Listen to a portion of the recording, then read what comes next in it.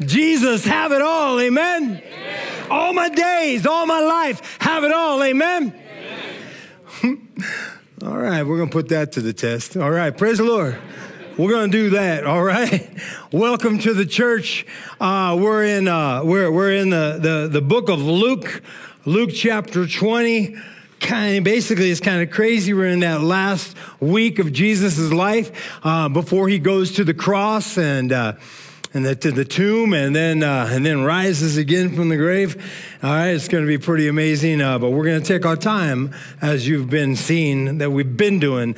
So I'm going to read Luke chapter 20, verses 9 through 18, and you can follow along. I'll put the words up on the screen, and this is taking place not too long of what we talked about last week. I think this is like on a Tuesday, all right, before that Friday of the cross, all right? And he's in the temple and he's teaching and he's talking, and there's just hundreds and thousands of people, all right, crowding Jerusalem, and it's kind of a crazy time. And so let me just kind of take us back in history, and what we're going to do is we're going to read through this scripture. We're going to kind of go and see what Jesus is actually telling the people he's actually talking to, how that relates to us. And then we're going to challenge another area of scripture that just makes it all about what he's telling us today. Amen? Yeah, you're saying that now. So let's just see what happens, all right? Praise the Lord. Luke chapter 20, verses 9 through 18. Father, this is your word. I pray, Lord God, that you help us stay underneath it for your glory. In Jesus' name. In Luke chapter 20, verse 9, it says this, and he began to tell the people this parable. He said, a man planted a vineyard, and he let it out to the tenants and went into another country for a long while. And when the time came, he sent a servant to the tenants so that they would give him some of the fruit of the vineyard. But the tenants beat him and sent him away empty-handed. He sent another servant, but they also beat him and treated him shamefully and sent him away empty-handed. And he sent yet a third, and this one he also wounded and cast out, man. And then the owner of the vineyard said, well, what shall I do? I'll send my beloved son. Perhaps they will respect him. But when the tenants saw him, they said to themselves, this is the heir. All right, let us kill him so that the inheritance may be ours. And they threw him out of the vineyard and they killed him. And Jesus asked the question, what then will the owner of the vineyard do to them?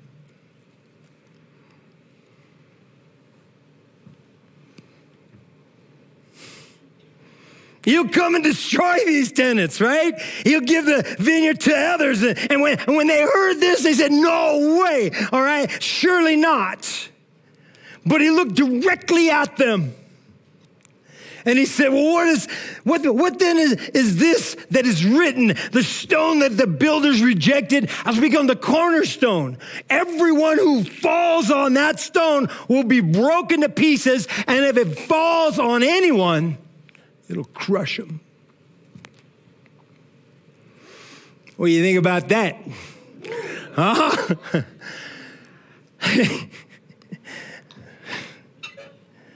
So easy, right? How easy it is for people who are doing the work of God to desire the position of God. You see, Jesus' story right here is an important parable, all right, at that time about the nation of Israel, all right, to whom God gave the world leadership responsibility to go and bear fruit, to know him and to make him known and to lead others to do the same. To know God, to make God known, all right, and to lead other people to do the same thing. That's where their job. Yeah, one job, right? That was their job. And I'll tell you, man, there is no more important work, no more noble work on the planet. All right, here God is asking for the fruit, man, and they can't produce it. They can't produce it. You see, just days before the crucifixion, Jesus tells the people how they're going to give him up. He just tells them right there how they're going to give him up and how they're going to kill him. And I wonder how many held on to his words in just that short time. And I wonder how many of us hold on to the words of God in the little bit of time that we got. I can't stand it, man, when I read the word of God, right? And then, read the word of God, get all, into it, and later forget what he said. Does that ever happen to anybody here? All right? You know what I'm talking about? It's just it's as if every morning we're in heaven before God and he's saying some stuff and we're like, yeah, right on, man. And we're hearing it, right? And we're hearing it, right? And then by noon, we totally forget what he said. I don't like that story. I don't want that to be my story. All right, but today, hopefully we would like to give you the key, all right, to changing that story.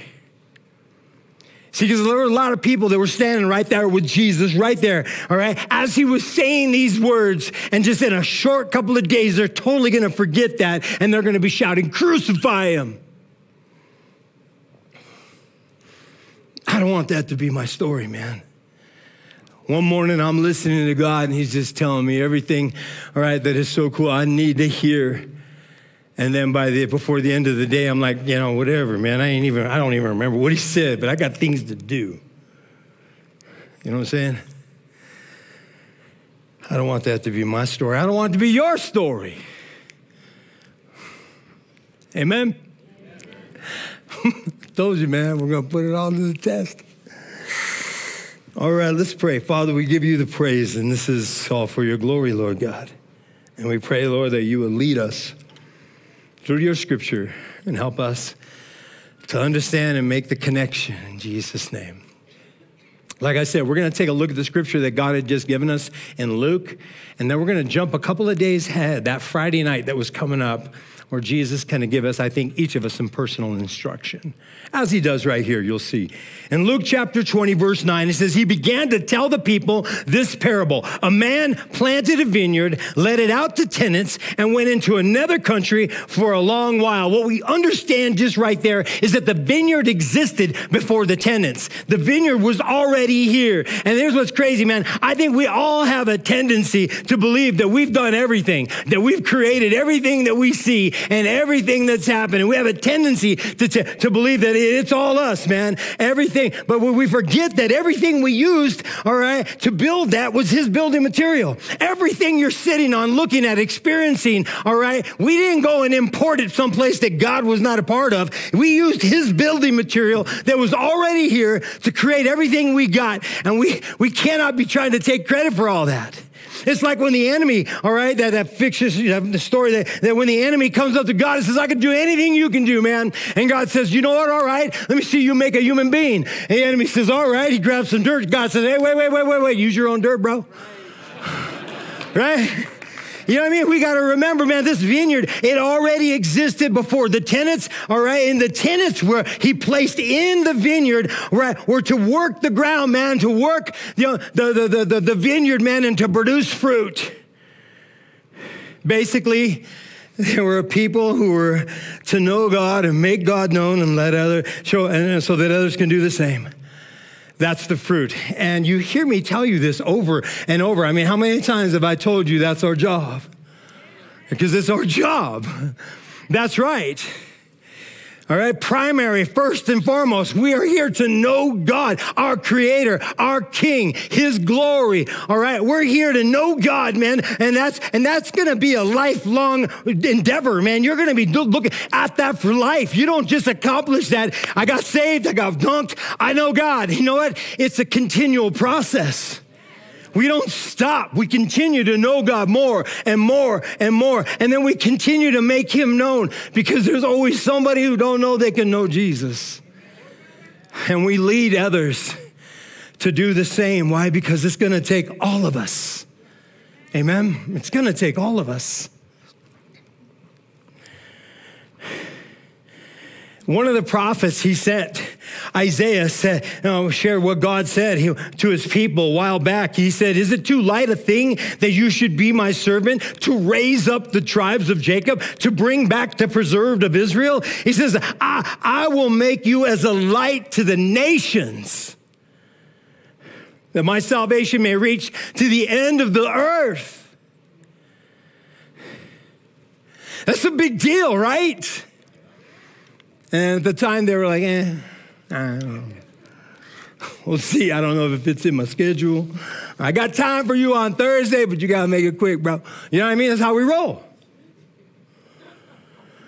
In verse 10 in Luke, he says, when the time came, he sent a servant to the tenants so that they would give him some of the fruit of the vineyard, but the tenants beat him and sent him away.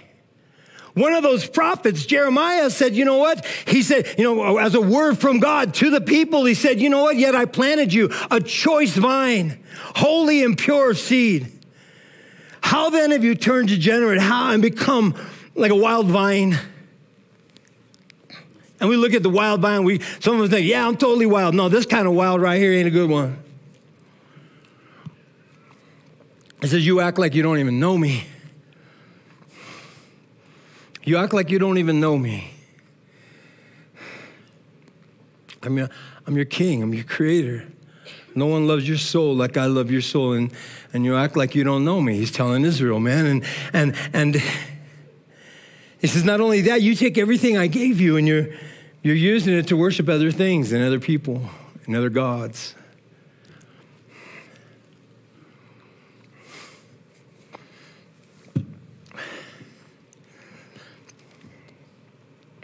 Then in verse 11, he sent another servant, but they also beat him and treated him shamefully and sent him away empty-handed. Jeremiah once again told them back in the day, he says, look at, again, the word of God came through Jeremiah to Israel. He says, look at, I spoke to you in your prosperity, but you said, I'm not going to listen. This has been your way from youth when you have not obeyed my voice. He said, things were going good, man. He goes, I've been blessing you and things have been going good. And man, and I tried talking to you and you're like, I ain't got time for this. I'm just having a good time with all this. He said, I spoke to you in your prosperity, but you wouldn't listen, man. And this has been your way since your youth. I love what Andy Stanley said, Pastor Justin's favorite pastor. He said, when leaders begin to focus on the rewards of their success, they often forget the source of their success. This is true, man. When leaders are, again, world leaders. I'm looking at a room full of world leaders. This is the hope of the planet. Jesus people who won't be quiet. But when leaders begin to focus on the rewards of their success, they often forget the source of their success.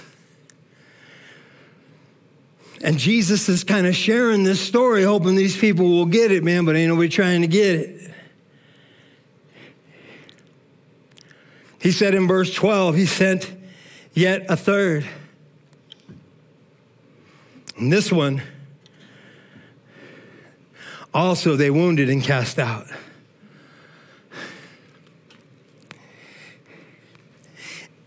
In the book of Nehemiah, which was written probably about, maybe 600 years before this, 700 years. Anyways, somewhere in that area. All right, a guy whose name I ain't even going to try to pronounce, but that kind of thing, right? It's one of those names where he's like, what the heck? His parent didn't want to have children, obviously. You know what I mean? It's like, I was like, what? It's probably a really godly name, and I'm really going to get in trouble for that later.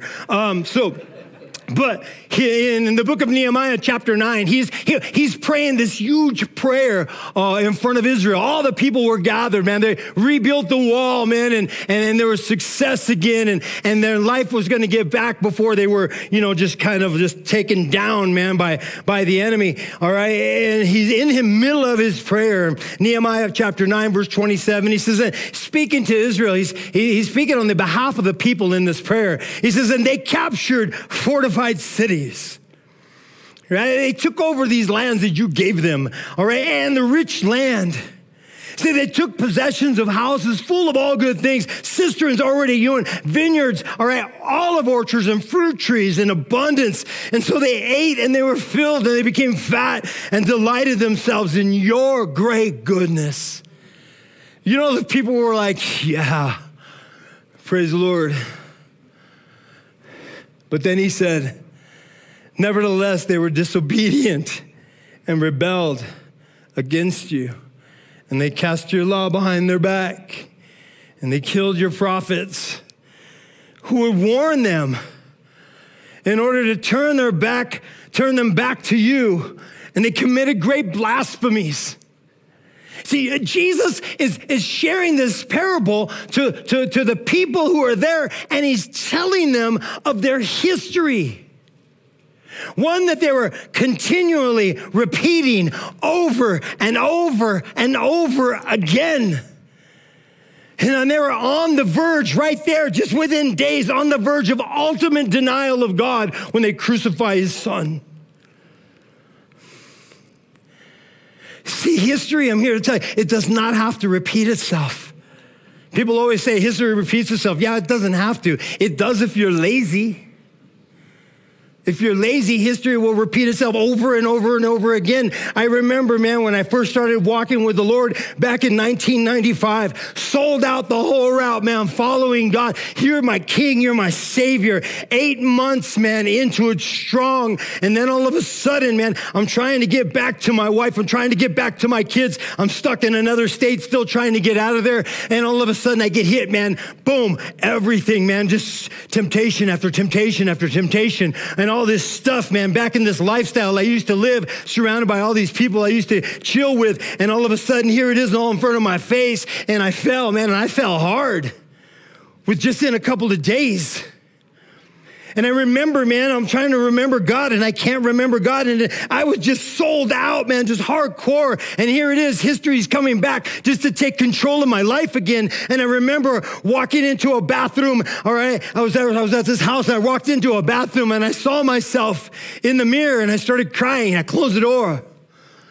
I started crying out to God. I was, God, I don't know what to do. What do I do, man? What do I do? And God said, call your mom. I'm not kidding. I called my mom. I called my mom right there. I said, Mom, I'm freaking out, man, messing it all up all over again. Can you come get me? She's right there. Boom. Praise God for moms, right? All right. I'm like, get me out of here, man. She got me out of here. Praise the Lord. He's trying to tell them, look, man, Jesus is sharing with them their history. And he's like, man, it doesn't have to repeat itself. And then the owner, he tells them, of the vineyard said, what shall I do then? Because they just keep repeating history over and over and over again. He goes, I'll send my beloved son. Then perhaps they'll respect him. I will send my beloved son. And perhaps they will respect him. I wonder how many, he's in Jerusalem, all right? 3 years ago, he got baptized just outside of town, just over that hill, and there's a Jordan River, or through Bethany, there's a Jordan River. It's not that long to go out, and John was out there baptizing people like by the hundreds, man, over and over. Everybody was coming. So they were all out there. Just a few years ago when Jesus got baptized. I wonder how many were present right here that remember when he said, my beloved son. How many of them remembered when Jesus went to go be baptized? And they were all out there. And in Luke chapter 3, just a few years ago, all right, in Luke chapter 3, 22, it says, the Holy Spirit descended on him as he was being baptized like a dove. And a voice came from heaven and said, you are my beloved son. And with you I'm well pleased. What more proof? What do you need? All right, I'm like, man, if we were there, man, if we were all there and this happened, and you know what? And God, the sky parted and God said about you, he said, you know what? This is my beloved son. This is my beloved daughter. All right, in whom I'm well pleased. All right. I'd be looking at you going, all right. What do you want to do? Because you're in charge. All right. I just heard him say that about you. But what do you want to do, man? I'm with you. Right?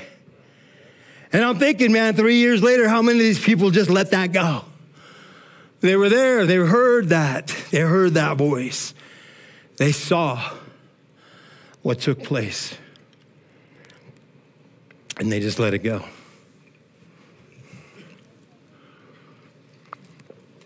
How many times, man, have we heard testimony after testimony? And we say, well, it hadn't happened to me, but we saw God move. And maybe it has happened to you. And you saw God move in your life. How many times it just wore out, got old? And we get all Janet Jackson on God. You know, what have you done for me lately? You know what I'm saying? It's like, some of you guys remember that jam? I'm dating myself, all right, with that jam. What have you done for me lately? All right, anyways. Right? So, never mind. But when the tenants, verse 14, but when the tenants saw him, they said to themselves, this is the heir, let us kill him so that the inheritance may be ours. This is the mindset of those people, man, who choose to be their own God. This is the mindset of the people who choose to be their own God. Man, let me kill any opportunity of God in my life, and then I will truly be my own master.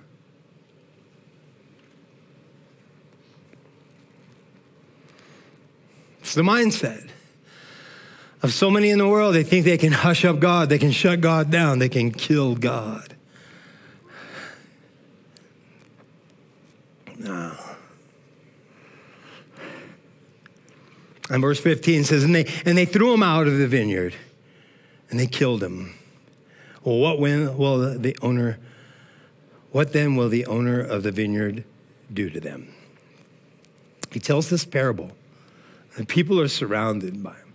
There's Pharisees there. There's his followers there. There's people who are just checking it out. People who just got to town. They heard this dude, and they're like, okay, what the heck? They heard this parable. And he comes to this point right here. And then they threw him out of the vineyard and killed him. And then he asked this question. And I believe he's looking at the crowd. What then will the owner of the vineyard do to them?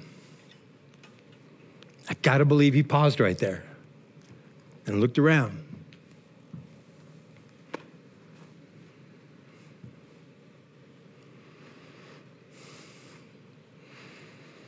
What should he do? In the mind, they're thinking about what they would do. And I think it's in Matthew, they kind of shout out something. And then he says he will come and destroy those tenants and give the vineyard, all right, to others. Give that job, that responsibility, that ownership of knowing God and making God known across the planet. He's going to give that to others. And they're like, no way. Of course not. You can't do that. He's not going to do that. We're the chosen ones. We're the ones, man. We're the elite. And Jesus says the position was going to be taken away from the leaders who led the people away from God and to themselves, and from the people who followed them, and is going to be given to the church. All right. And it's not say he's not totally forsaking Israel and saying, I'm done with you Jews. Just those ones that were there, and they were just contaminating the whole crew. Because there was a bunch of Israelites and Jews that actually followed Jesus, and that's why we're here, because of their testimony. And we're here because of their leadership. And I will tell you right now, before we get it twisted, God is not done with Israel. He's not done with Israel. We need to be praying for our brothers and sisters. Israel. But he takes this position away from those guys right there, and he hands it over to the church. And once again, Jesus shows us that you can't just claim the title. You must own the position. You can't just claim the title, man. Hey, man, I'll go to church. You got to own the position. I'm a Christian. You got to own the position. Yeah, I follow Jesus. Man, prove it. Prove it. I always challenge people who are not believers, all right, and they're looking for evidence. I tell them, you know what? Go find a Christian, knock on their door, pat them on the back or whatever, and just kind of get their attention and say, look, man, I'm not a follower of Christ. I understand you are. I believe you're the evidence I'm looking for so I can follow Jesus. What would you do if somebody came up and told you that? We need to live the lives, man, that people can just say, hey, man, hey, are you? Yeah, I heard you were one of those Christians. Man, can I just watch you for a while? Let me finish my taco. Or you want to watch me eat this taco because I really have a good time. I love tacos. You know what I mean? You know what I mean? We have to be, cognizant that God is calling us to own the position. You see, we're the new tenants in the story, all right, of the vineyard. And you know what? You're like, wait, what? And I'm like, I know. That's crazy. And then he looked directly at verse 17. He looks directly at them and he says, what then is this that is written? And he shows them some of the Old Testament passages that they know well of. The stone that the builders rejected has become the cornerstone. And everyone who falls on that stone will be broken to pieces. And when it falls on anyone, it'll crush them. He said, Jesus is that cornerstone. The Son is that cornerstone. And unbelief is unbelief, whether you fall and trip over him or whether the stone itself crushes you. Unbelief is unbelief, and it turns out the same every time. Every time.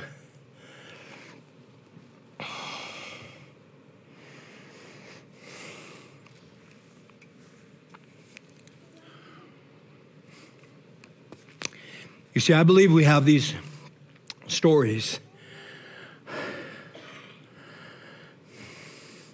of those people who failed to get it right. We have stories. That's what I love about the scriptures, is because they never just kind of Photoshop all their heroes and leaders and just all the people. I think the reason we have these stories of those who have failed to get it right is not so we can say how lame they were. I would have handled it differently, but no, so that we can learn not to do the same things. So that we can learn not to do the same thing. See, we're the church that Jesus hands the job over to. The God himself says, look at man, that he's given us this work. And again, it's not that the church has a mission, it's that God has a church for his mission.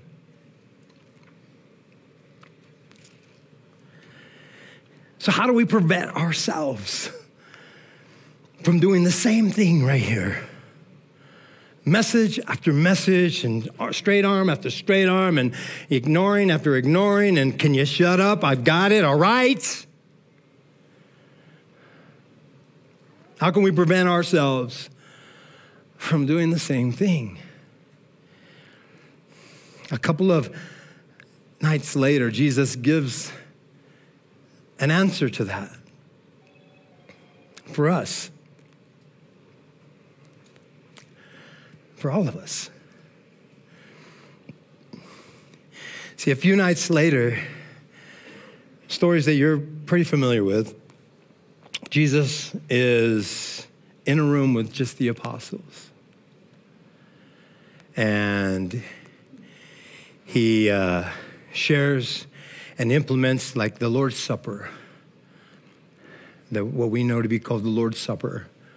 The bread, take this, and the wine, that happens. And then he gets a basin and he washes the feet of the disciples. That's all taking place there.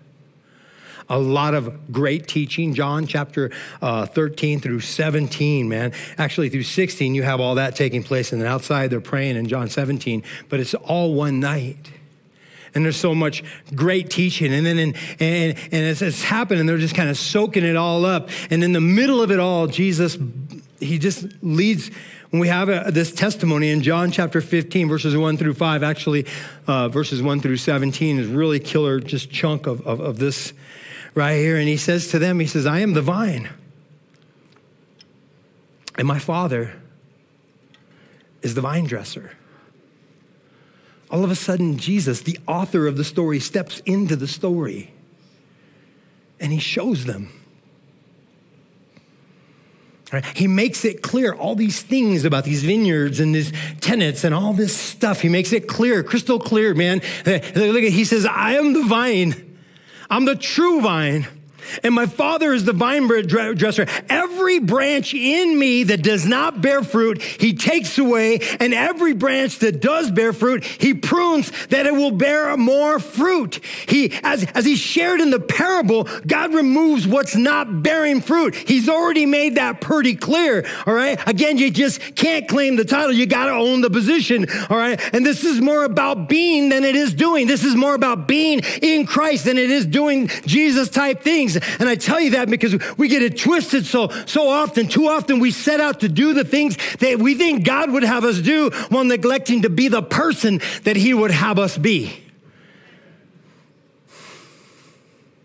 We have this running list, like, I think I should do that. I think I should. All right, I don't know if I want to do that. All right, and we think that there's all these things we set out to do all these things that God would have us do while we neglect to be the person that he would have us be. And we wonder why we have such a hard time staying connected to the vine and bearing fruit. Right? His call is to all of us to be his. Like we just sang, everything we are in him. Everything we are in him, that's the fruit he desires.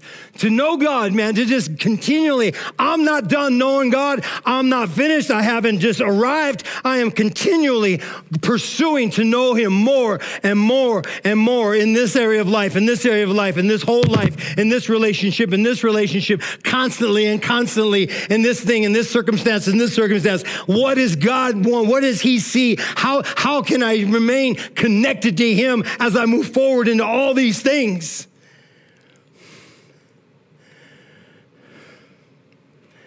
I mean, how in the world can we convince that this life in Christ is about anything less? He says he says, I am the true vine. My Father is the vine dresser. Every branch in me that does not bear fruit, he takes away. And every branch that does bear fruit, he prunes that it may bear more fruit. In verse 3 and 4, he says, already you're clean. He's talking to these guys because of the word that I've spoken to you. But then this is it right here. You cannot miss this, all right? Are you awake? If somebody's sleeping, man, just say, you need to wake up for this right here. Come on. No, don't do that. Don't do it like that. Some of you are like, man, if he said I could. No, don't do that. All right? But this is it. In verse 4, he says, abide in me. This is so huge, and I think we miss it because we oversimplify this. Abide in me, and I in you. As the branch cannot bear fruit by itself unless it abides, unless it lives, unless it dwells, unless it takes up its residence. Bring your furniture, he says. Bring your luggage. Move in right here. He says, abide in me. And I'm bringing my furniture. I'm bringing my luggage. I'm even going to hang some pictures up, all right, as I in you. As a branch cannot bear fruit by itself unless it abides in the vine, and neither can you unless you abide in me. This is the key to the universe, man. This is the key. This is everything you need right here. Make your home in him 24/7. This is the key to our existence. This is the key to standing before God and know that you belong standing there. This is, I can't tell you enough, man. Life is going to bam and just bam and then woo, all right. Everything is going to be up and down all over the place. And unless you are centered in Christ like this, you will get tossed around by this life and you will live according to circumstance. And circumstances will become your God, your functional Savior. Things are going good, I'm saved. Things are going bad, oh man. Abide in me, and I in you. Oswald Chambers puts it like this, and I love this. I'll put it on there, leave this up there for a minute, Sharon, please. He says, as I, as a child of God, belong to heaven and to God. It's not a question of giving up sin, but of giving my my right to myself, my natural independence, and my self-will. This is where the battle has to be fought. Hold that right there. Leave that up there for a minute, please. It says, it's not a question of me just giving up this sin. Okay, I got to give up this sin. I got to give up this sin. No. I'll tell you, there's a much easier way. If you're struggling with sins, if you're struggling with different doubts and stuff like that and all these craziness, whatever the case may be, and anxieties, it's not about trying to give this up and give this up. It's about giving everything, all right, to God. It's giving your whole life and say, man, you are in charge of this life. My independence, my self-will, that's the fight. When I overcome sin, when I do it, when I say, man, I don't do that anymore, I overcame that sin, all right, I can easily take credit like all the Pharisees before me. I can take credit. Look at me. Here's what I did. But when I give up my right to myself, he removes the me that was preventing me from being completely in him.